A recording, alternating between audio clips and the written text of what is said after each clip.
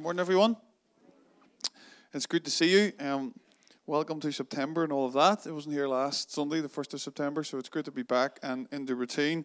It's great to kick off the new term together. I know life is pretty mad as we get going again and trying to remember all our, particularly for those of us maybe with younger families, pick-up times and routines and all of that, getting back into that. But there's also something really good about that, something good about getting back into routine together, something good about being together in the one place. It's hard to be of one mind when we're not in one place, and often with the summertime, as important as it is, we're not always together in one place, so it is quite tricky to build together, even though it's great. It's a great time in different ways. So, but there's something about this season that I always love, getting kind of stuck back in again, thinking about how we can grow together and build together in the months ahead. And I'm excited about this term because I think it gives us the opportunity to continue to build a deep relationship together. I think it gives us the chance to welcome new people in, to grow together, and to become more aware of the mission that God has called us to together here in Portadown and in the wider area. And as a leadership team, as we've reflected a little bit over the summer, I think we've become increasingly grateful in our hearts for what the Lord has done amongst us collectively and individually in people's lives. And it's pretty remarkable what God has done in people's lives. When we start to go through individuals and we think about the journey that many of you have been on and how people have deepened in their love for the Lord and in their development. And then when I think, knowing not everybody's story necessarily really intimately, but knowing more and more of people's stories and the backstory to their lives, knowing some of the pain that some of you have traveled through and are continuing to travel through, knowing some of the difficult situations and circumstances you find yourself in, I think we feel very encouraged in the midst of even that, of how the Lord is working in people's lives. And yet there's also a growing sense that God is calling us into something much bigger. I think in our almost 2 years of existence now, we've become increasingly aware week by week of God, you're doing something here, you're knitting something, and we're not quite sure what that is all about or all for, but we have glimpses along the way, and we're grateful for that. 23 years ago to this very day, Emmanuel Church was birthed in a living room with 8 people. And and today, 23 years in one way is a long time, and in another way it's not that long. It's amazing what God can do. It's amazing the lives that can be changed and transformed. It's amazing, and it's not always necessarily the big startling thing, some of those suddenly moments, but often it's those week by week moments where you look back over your life and you see change and transformation. And I certainly count it a privilege to be part of that and to be involved in the serving and of the leadership of that. And so this morning, as we kind of kick off September 2019, I want to try and unveil the heart and content of where we feel God is calling us to concentrate on over the next few months. And so I'm going to start quite wide and then try and narrow it in, okay, along the way this morning. And at the end, we're going to break bread and get quite focused. So I hope that makes sense. Is that all right? So come with me on a little bit of a story, a little bit of a journey. Some of this is our story, which might feel a little bit repetitive, but I just think it's important that we remember the kind of narrative that we're part of, the story of God that's unfolding amongst us, and the vision that He's called us to. As a church, we have a vision. We want to help rewrite the story of Craigavon, Ireland, and the nations with the good news of the kingdom of God. We want to help rewrite the story of this area and this region that we've been part of. When we gathered, it wasn't there the very first morning, but when they gathered 8 people in our living room, it was just we're hungry for God and we want to reach broken people. Yeah. That was kind of the essence of the journey. We want to just say yes to what we think Jesus is calling us to do. And slowly but surely, God, which He does, when you're faithful, He enlarges your heart with a vision for the area in which we live. It's very, very biblical, because not only does God say that He'll enlarge your heart, but when you look at the New Testament, you come to realize that Jesus said that the preaching of the gospel and the good news would be shared in its own local. Then that would extend to the region, and then that would unfold to the nations.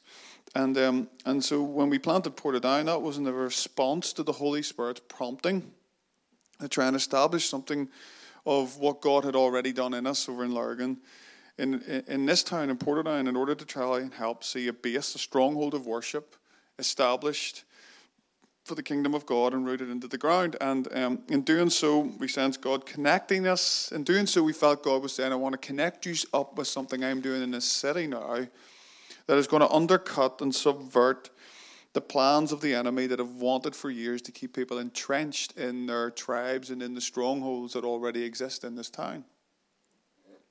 And have divided people for decades. And along the way, in our journey and our promptings, we felt the Holy Spirit say that it was right to partner with which was formerly Upper Bound Vineyard. And it felt like the Lord was saying to us after years of friendship, I want you to do what you're expecting your communities to do, which is lay down your rights, learn to love and listen to one another, and partner for something greater than just yourselves.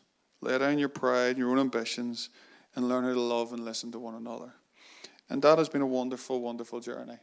It's been an incredible journey. It's been one of the great joys of my life being part of this. And I believe the picture I see is a root has been established in the ground. And it's like I see the beginnings of a trunk of a tree coming up above the surface. And I feel that trunk is relatively strong and relatively healthy. And I started to see the odd branch coming out of that trunk. But it's still got a lot of growing up to do. And I also see that underneath the ground, as the roots continue to grow down, that those roots already are good, but that they want to further widen out and root themselves in certain particular parts of the community in which God has called us to. And so I'm saying all that to say, I think we've still got lots of work to do. I think we've laid pretty good foundations. Biblical foundations. There's a difference between some of the foundations that we think it takes to plant the church these days and biblical foundations. And that's not me saying that I'm necessarily got everything right when it comes to the Bible. But I think we're trying to follow the patterns that the Bible gives us around how to lay good foundations, because foundations are really, really important.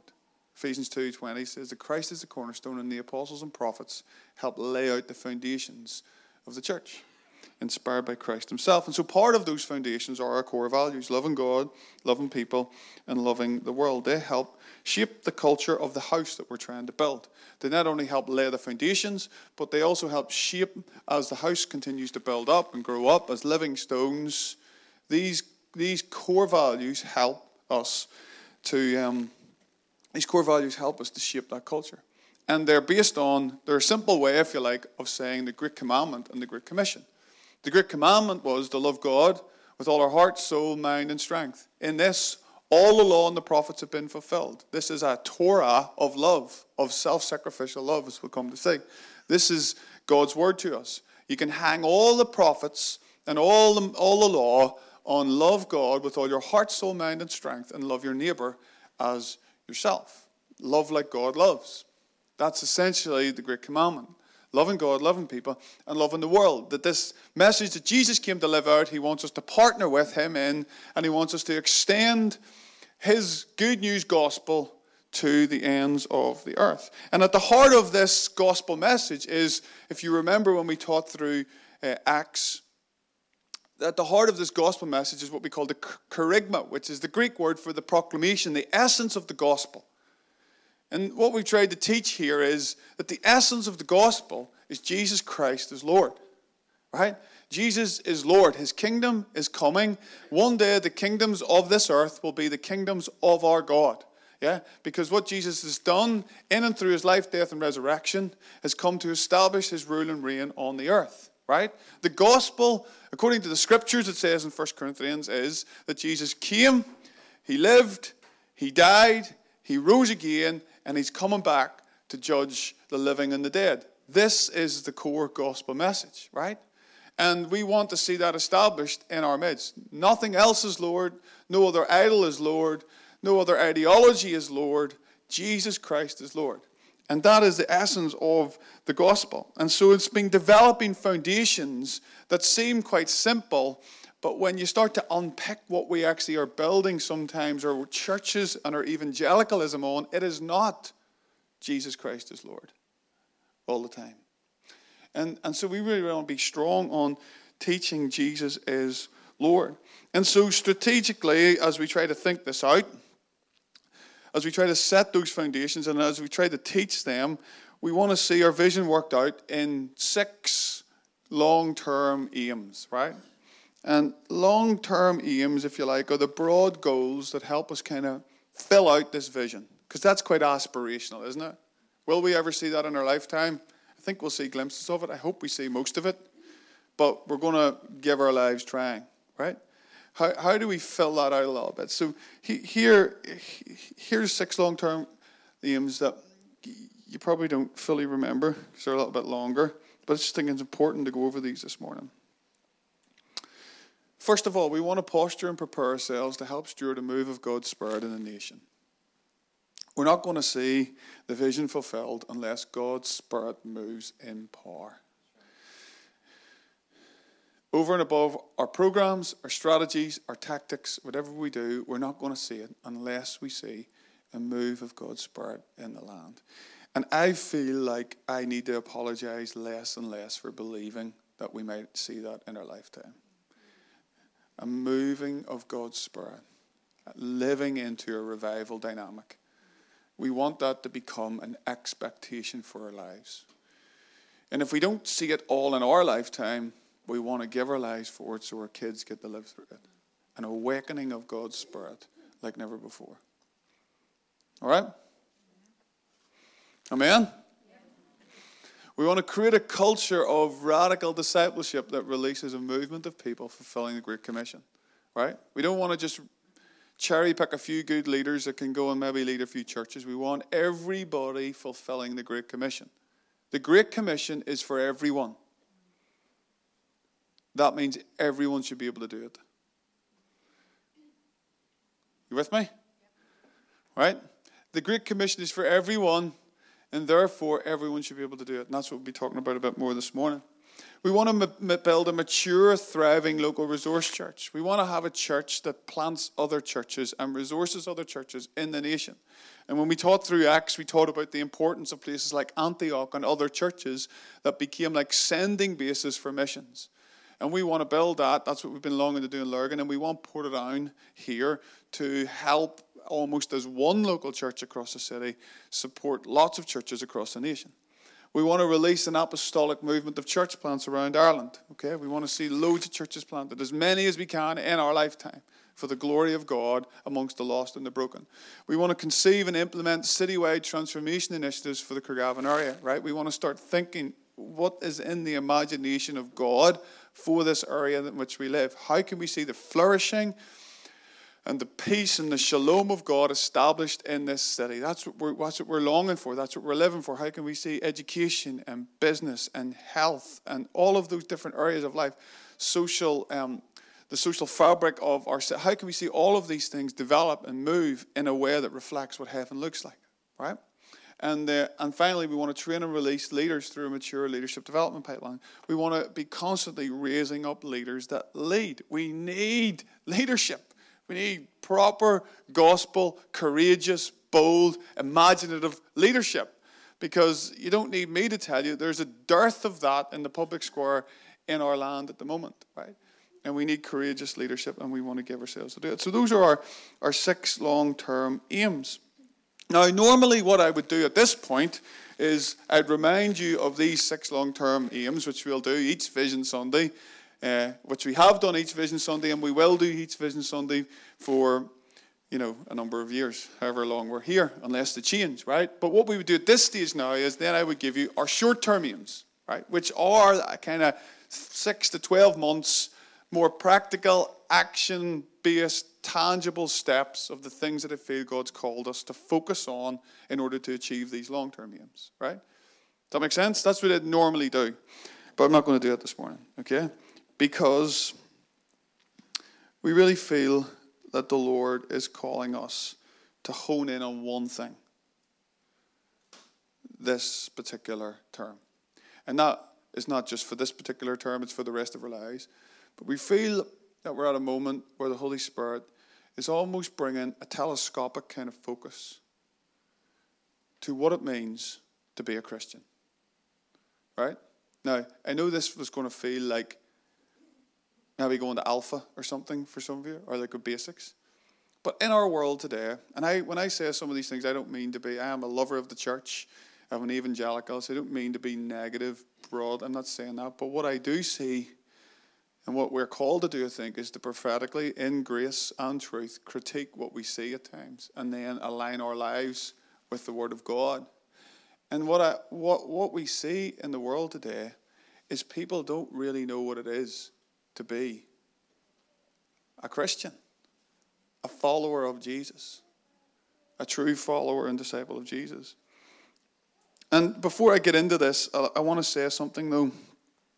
We can't fulfill the vision to rewrite the story of the city, Ireland, and the nations without a move of God's Spirit. I want to just repeat that first long-term aim, because we really do want to posture ourselves. We really do want to posture. So I can't emphasize that enough. We really do want to posture ourselves with an expectation that God is going to move.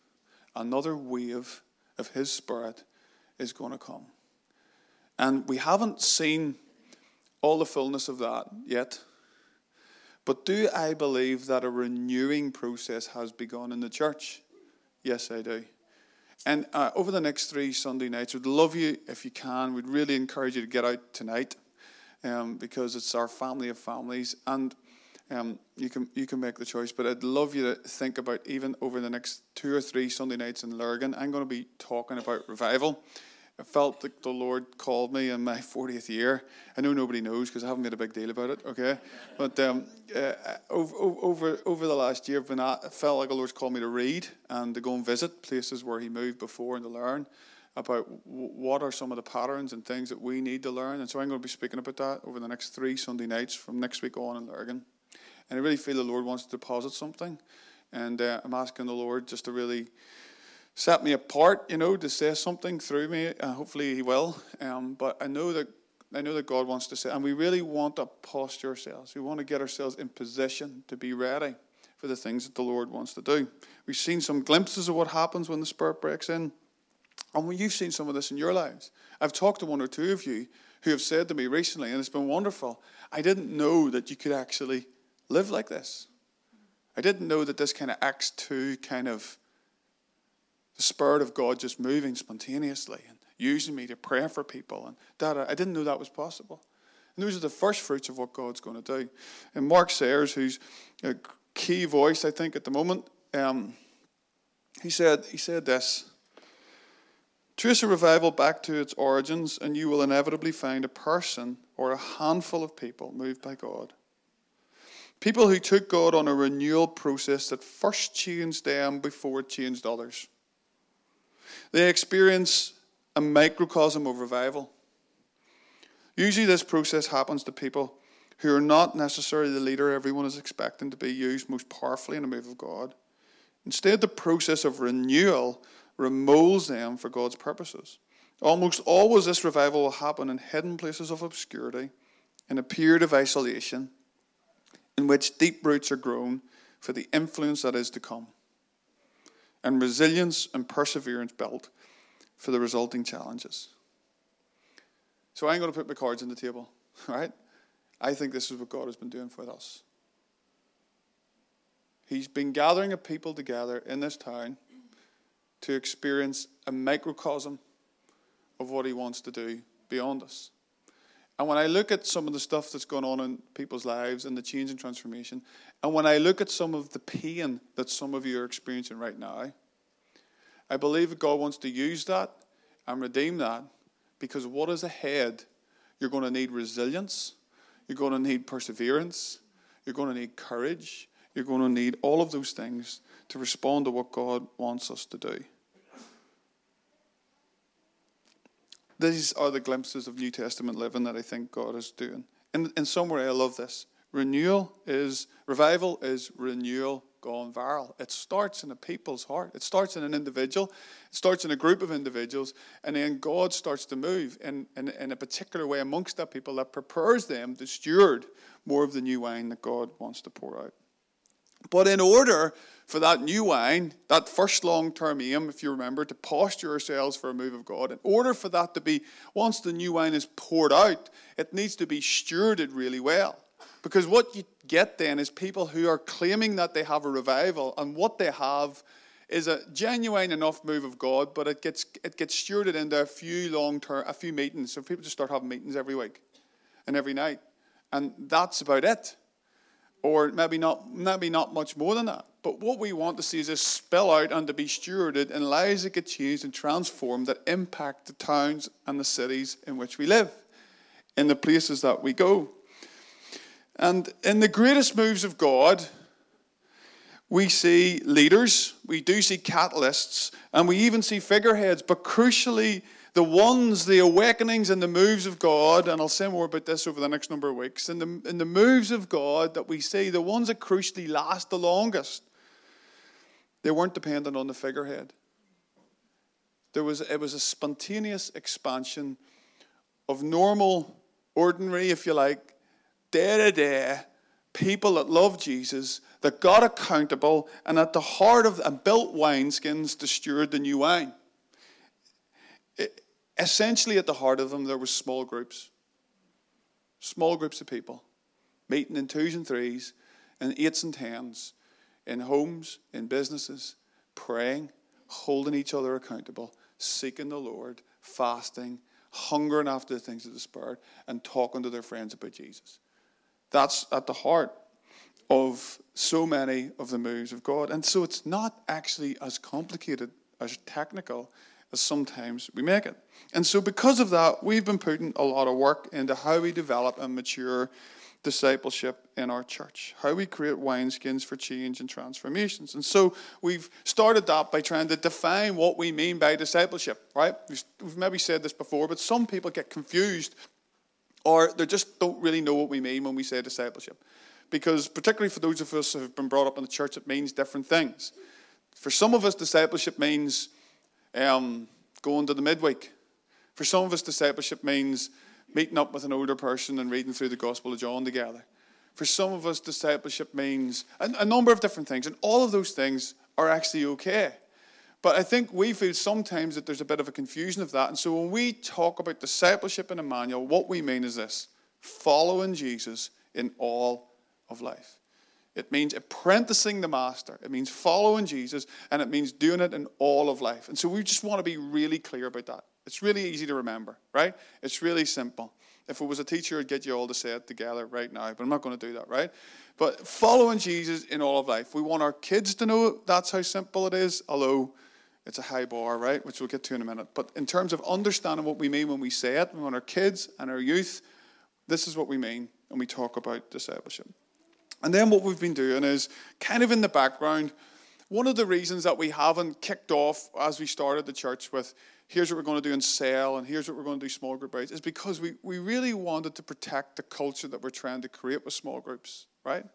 So we didn't want them to become, as much as been a lot of good stuff with kind of the cell church model over the years, and that's really, really good and we really, really value it, and some of us have got lots of great stories about that. I think there has been weaknesses over the years. They can get quite inward. They can get quite focused just on the needs of the group. They can sometimes lose their impulse for the people outside the group, and it all can get a little bit, unless they're well led and the culture set properly, they can start to get a little bit weird, right?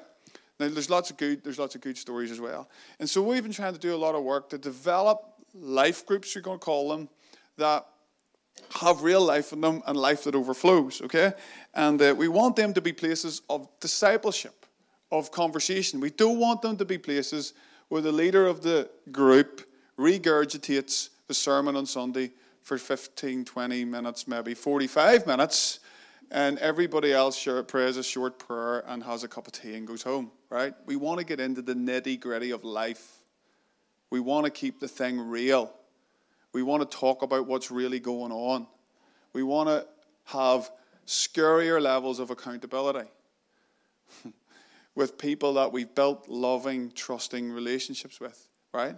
In order for us to grow. Now, you don't have to go into one of those, but the reality is when the tide starts to rise, right? All the ships rise with it when the tide comes into harbour. And there's a sense in which as the Spirit moves, the sense of responsibility grows as well. And we just feel like we'd love to encourage everybody here that almost the call to grow up into Christ-likeness, it's kind of like the bar has been raised.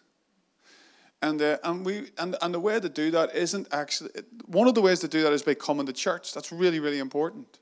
Not to make it an option, come to church. Because if you make church, just as a tangent, if you make church an option, it'll not even be an option for your kids. Right? It won't. It'll probably not even be an option. If you just make it. So that's really important. But in itself, it's not enough. Right? We need something beyond it. We need, like Jesus modeled, groups of 3 or groups of 12 to be part of where we grow.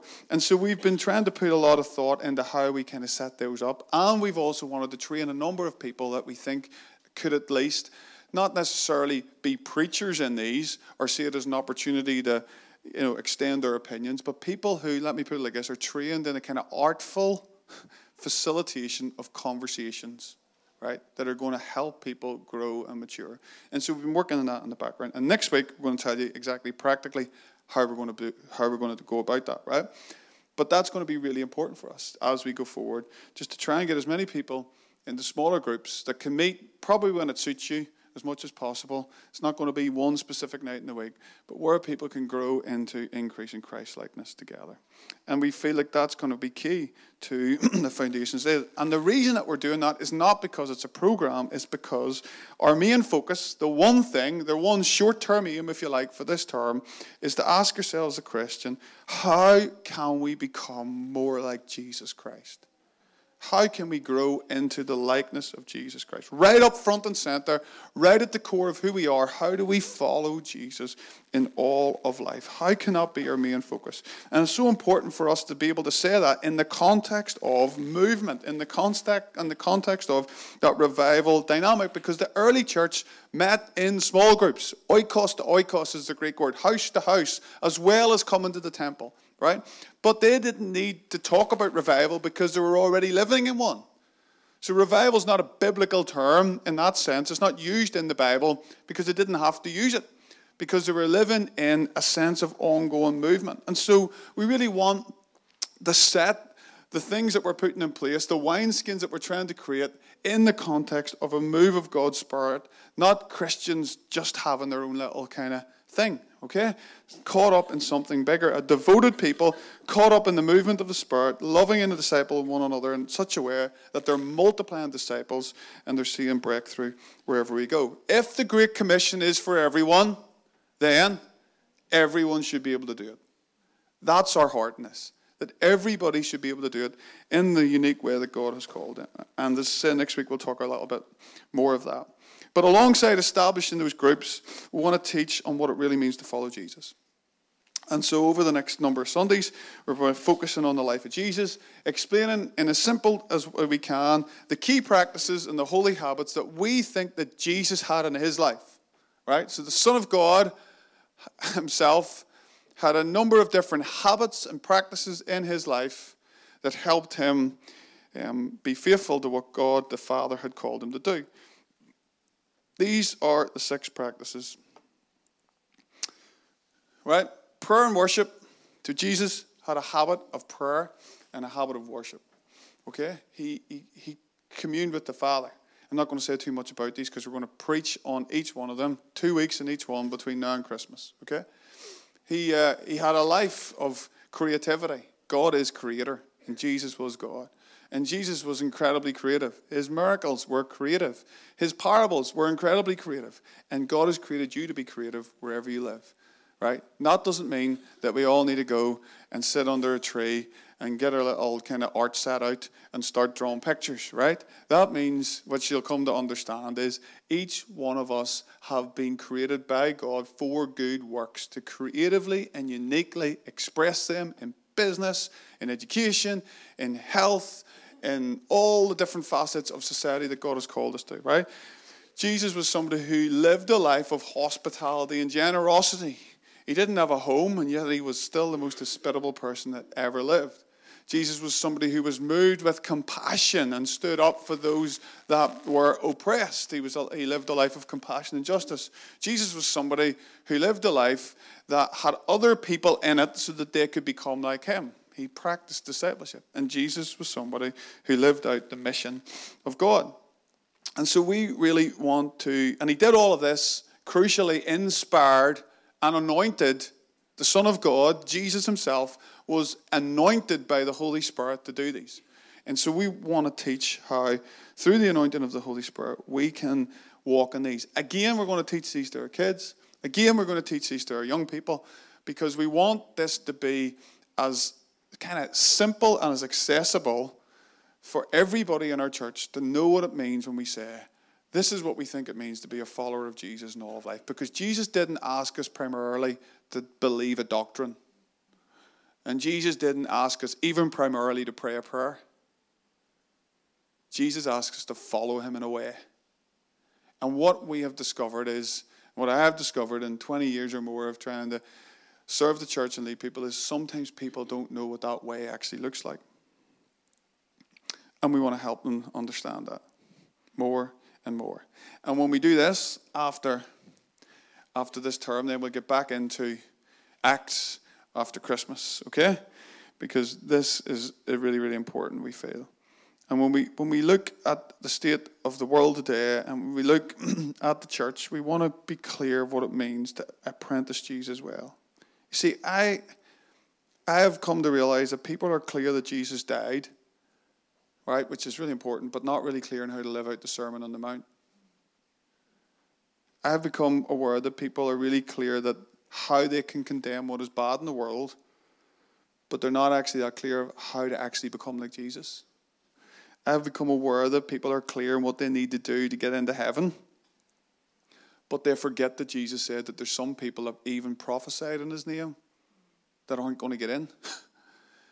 I've become aware that there's people that see what Jesus did for them as a kind of insurance claim to write off, so it makes sure that they go to the good place, but they haven't a clue how to die in order to truly live.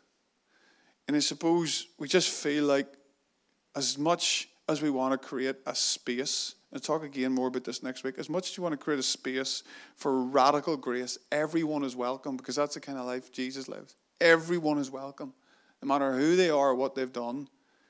Jesus, along that journey, called people to a level of discipleship that we've kind of lost in the church. Leave your mother and father and follow me. Unless you can eat my body and drink my blood, you're not worthy to be called my disciple. And then everybody started to leave. Because the calling to what Jesus was calling people to was everything. Yeah? And I suppose that's what we really want to push into. Because we believe, not in some kind of legalistic way, but because we really passionately believe that if you want to actually save your life, if you hold on to all those things, you're going to lose it. But it's only when we give those things up, it's that we truly find the life that we're always supposed to live. Yeah? And so that's what we want to be about over the next wee while. And add to all that I've just said about maybe what people aren't aware of, add this to the noise of the culture around us at the moment. And I know you know this, but there's just so much going on out there at the moment, isn't there? It's just noisy. It's confusing. It's disorientating. It's turbulent. So much opinion. So much social media hysteria. So much confusion. And in the midst of the shaking, in the midst of the noise, in the midst of a distraction, we really sense the Holy Spirit is calling us to narrow the focus. So it's all going crazy out there, and we feel the Lord saying, right, narrow the focus. Kind of telescopic focus. That the Lord wants to touch our eyes again. And the Spirit wants to give us a realignment of our spiritual sight for one thing. To see Jesus. To see Jesus all over again. To be captivated by the beauty of them. And so in a sense you could say that our vision for this year is really simple. The vision is Jesus. The vision is Jesus. Obsessively, undeniably, dangerously Jesus. Conformity into his image and making him known. This is the overarching destiny of our lives. This is kind of our signature verse for this year. I'll be quoting this lots, and it's in the Message version. God knew what he was doing from the very beginning. He decided from the outset to shape the lives of those who love him along the same lines as the life of his Son. The Son stands first in the line of humanity he restored. We see in the original intended shape of our lives there in him. After God made that decision of what his children should be like, he followed it up by calling people by name. And after he called them by name, he set them on a solid basis with himself. And then, after getting them established, he stayed with them to the end, gloriously completing what he had begun. He decided from the outset to shape the lives of those who love him along the same lines as the life of his Son. This is our destiny. Our lives are to be shaped along the same lines as the Son of God, Jesus himself, to become into conformity with his image. In Jesus we see the perfect design for our lives. Jesus is perfect theology. Jesus is God. If it doesn't look like Jesus, it doesn't look like God. And the challenge for that is, if our lives don't look like Jesus, you know the end of the sentence, right? That's the challenge in all of that. If God wants to say something, if God, Almighty Creator, wants to say something, it looks like Jesus. Okay?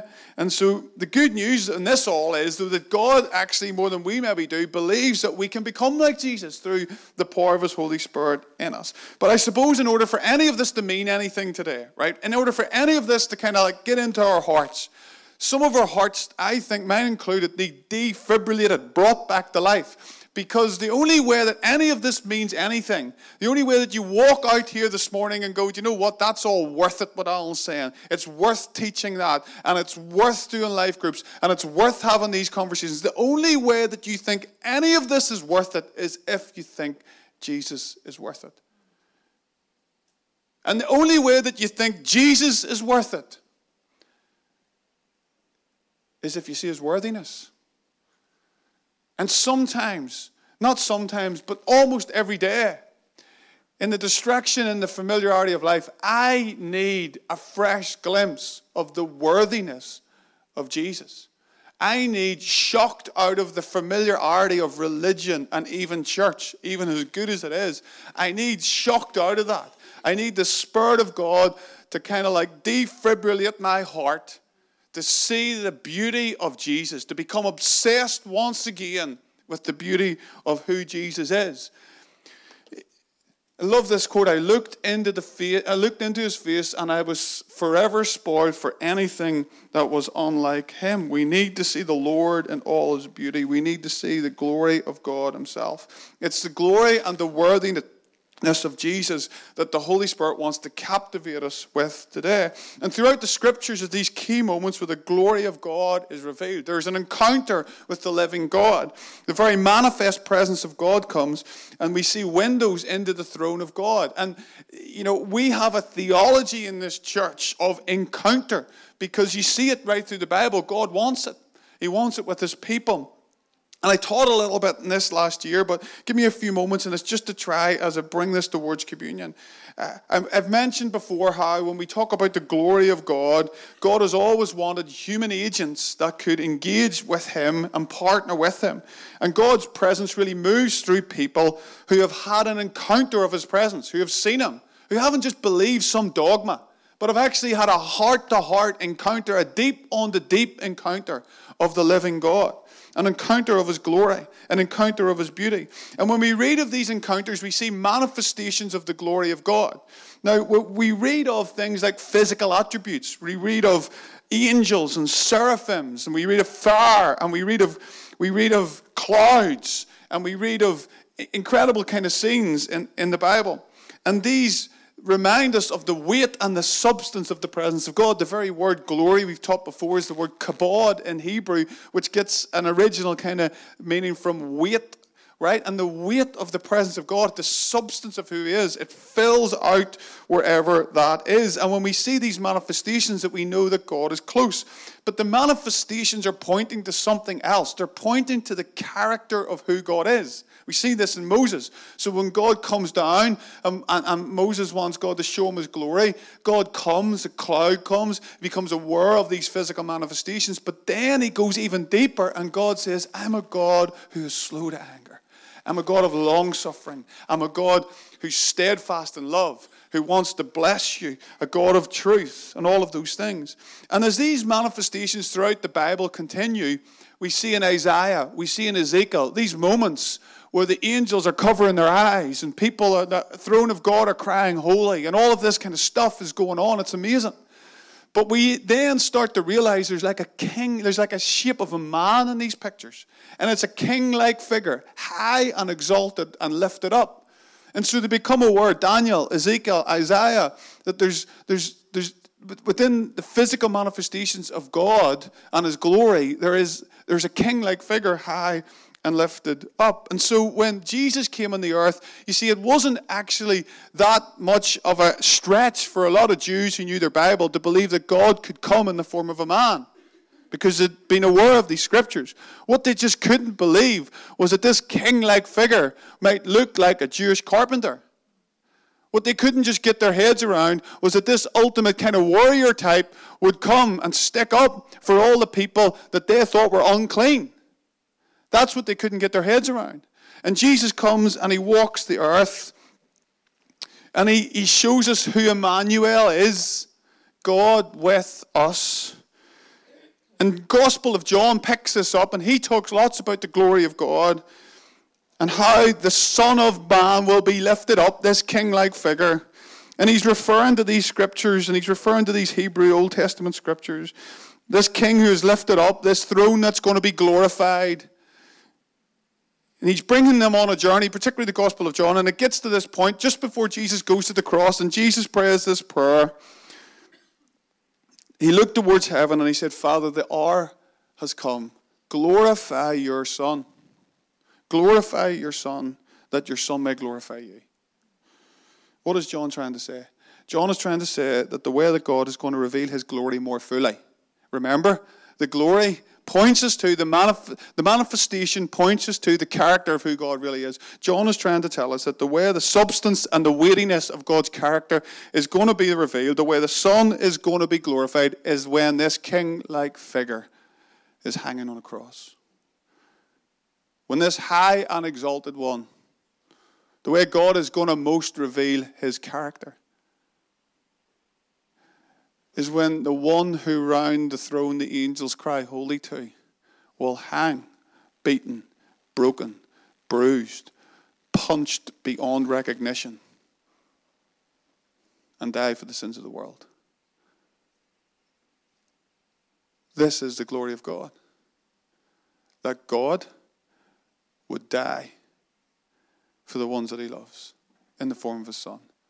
And when he did, and the temple was torn in two so that the presence of God could, in a sense, get out, we see what God is really like. God is like Jesus.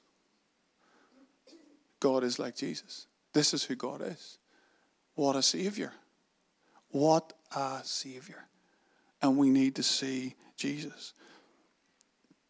And through this act of love, it pleased God to raise Jesus from the dead. Which is why in heaven today there's one worthy to open the scroll. And the King of Kings and the Lord of Lords is the one who also is the little lamb that was slain. Because that self-sacrificial love overcome evil and death. It's going to swallow up death. It's going to soon, one day, swallow up even death. And so today we want to see him afresh. We want a fresh revelation of who Jesus is. Jesus comes to us.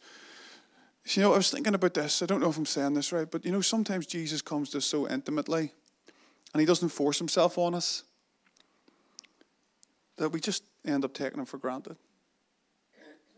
That we just become so familiar with the stories that we've heard that we forget who he really is. Who is this man? Who is this man? And throughout the Bible, it seems like people needed those encounters. We've talked about some Old Testament ones, but one day, even after seeing the kingdom, even after seeing miracles and Jesus doing great things, Jesus says to Peter, James, and John, here, I want you to come up a mountain with me. And he takes them up a mountain, and they see Jesus transfigured. They see what he's really like. And then we think of Thomas, who kind of was there the whole 3 years. But then when Jesus rises from the dead, he's not sure it's actually Jesus at all. And then Jesus appears with the holes in his hands and his feet, and Thomas has to look and go, my Lord and my God. What about Paul on the Damascus Road? He knew all the scriptures off by heart, so learned in the scriptures, but he needed that moment where the light of the glorious gospel would shine in this, and he would see Jesus whom he was persecuting. We need to see the Lord. And then as we take communion,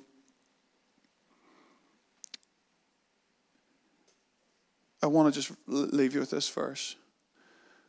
As they approached the village, this is the road to Emmaus. This is after Jesus. 2 men were walking on the road.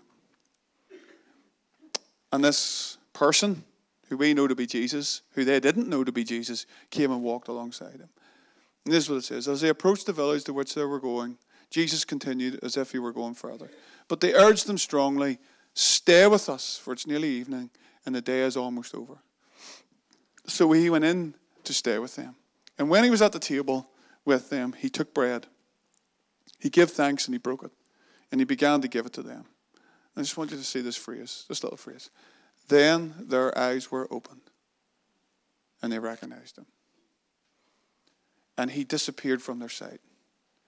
And they asked each other, were not our hearts burning with us while he talked to us on the road and he opened the scriptures to us?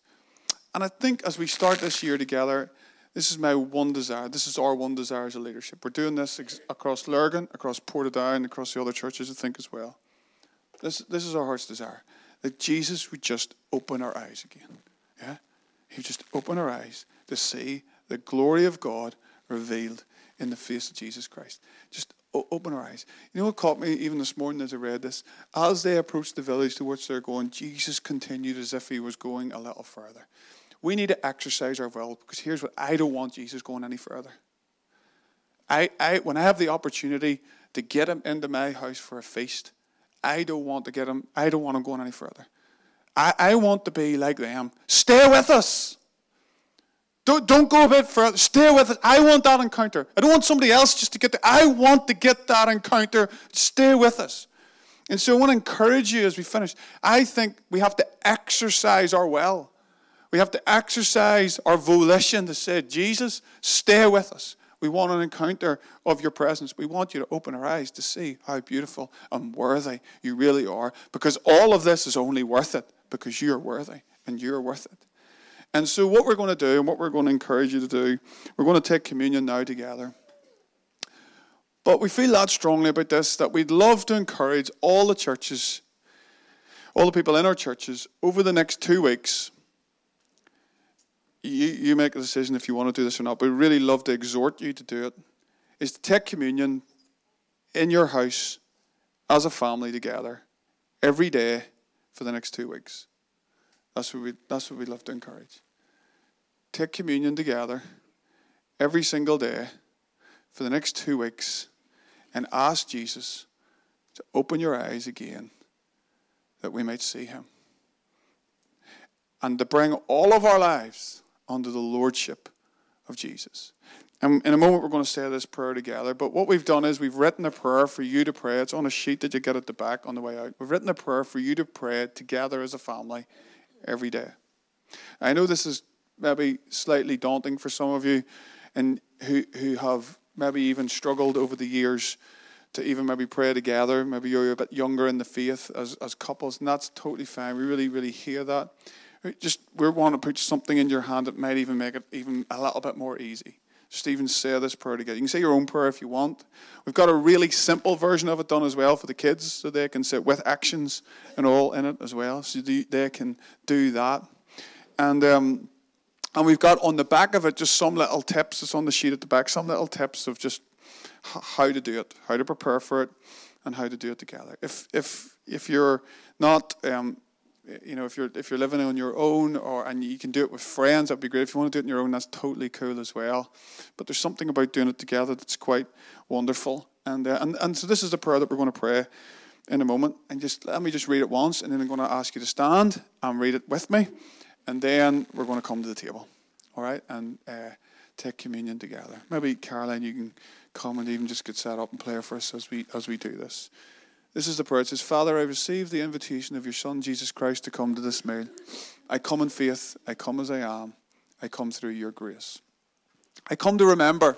I remember with holy awe and a thankful heart what you've done for me. Thank you, Jesus, for laying down your life. I come to confess. I confess my sins, my apathy, my lack of devotion, my obsession with self. Please forgive me, Jesus. I come to receive.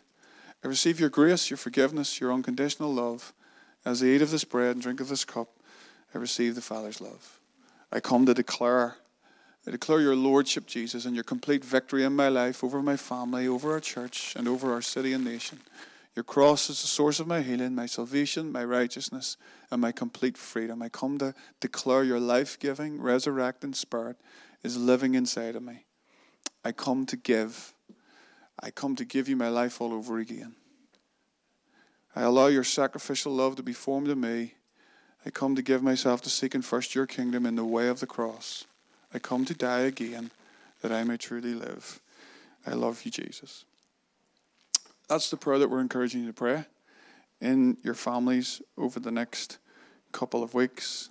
Encourage you to find a time that's appropriate for you, to do it in the way that you want to do it with your family, but to encourage you to ask the Holy Spirit in all of us, open our eyes that we might see him. Would you stand with me and we'll pray this prayer together?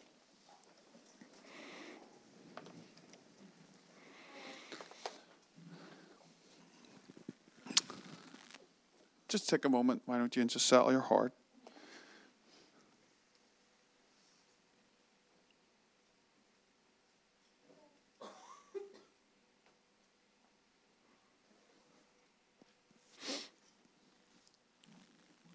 Thank you, Lord.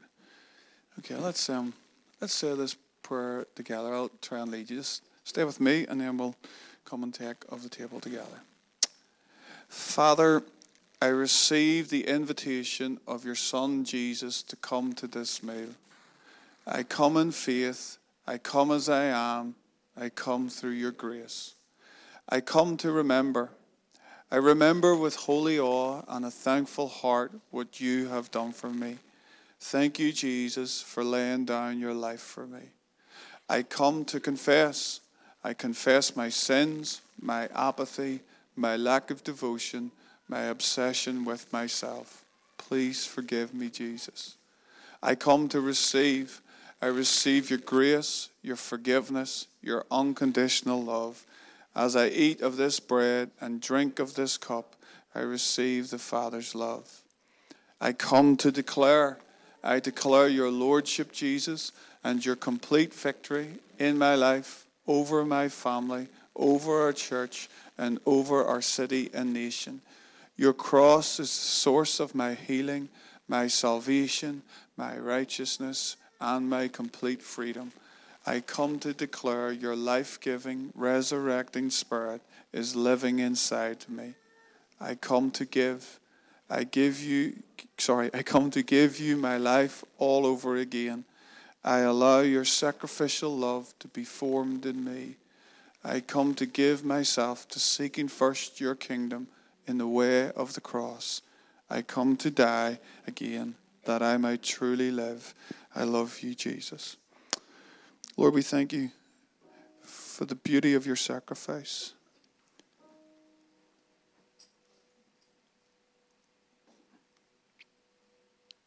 Thank you for the glory of God,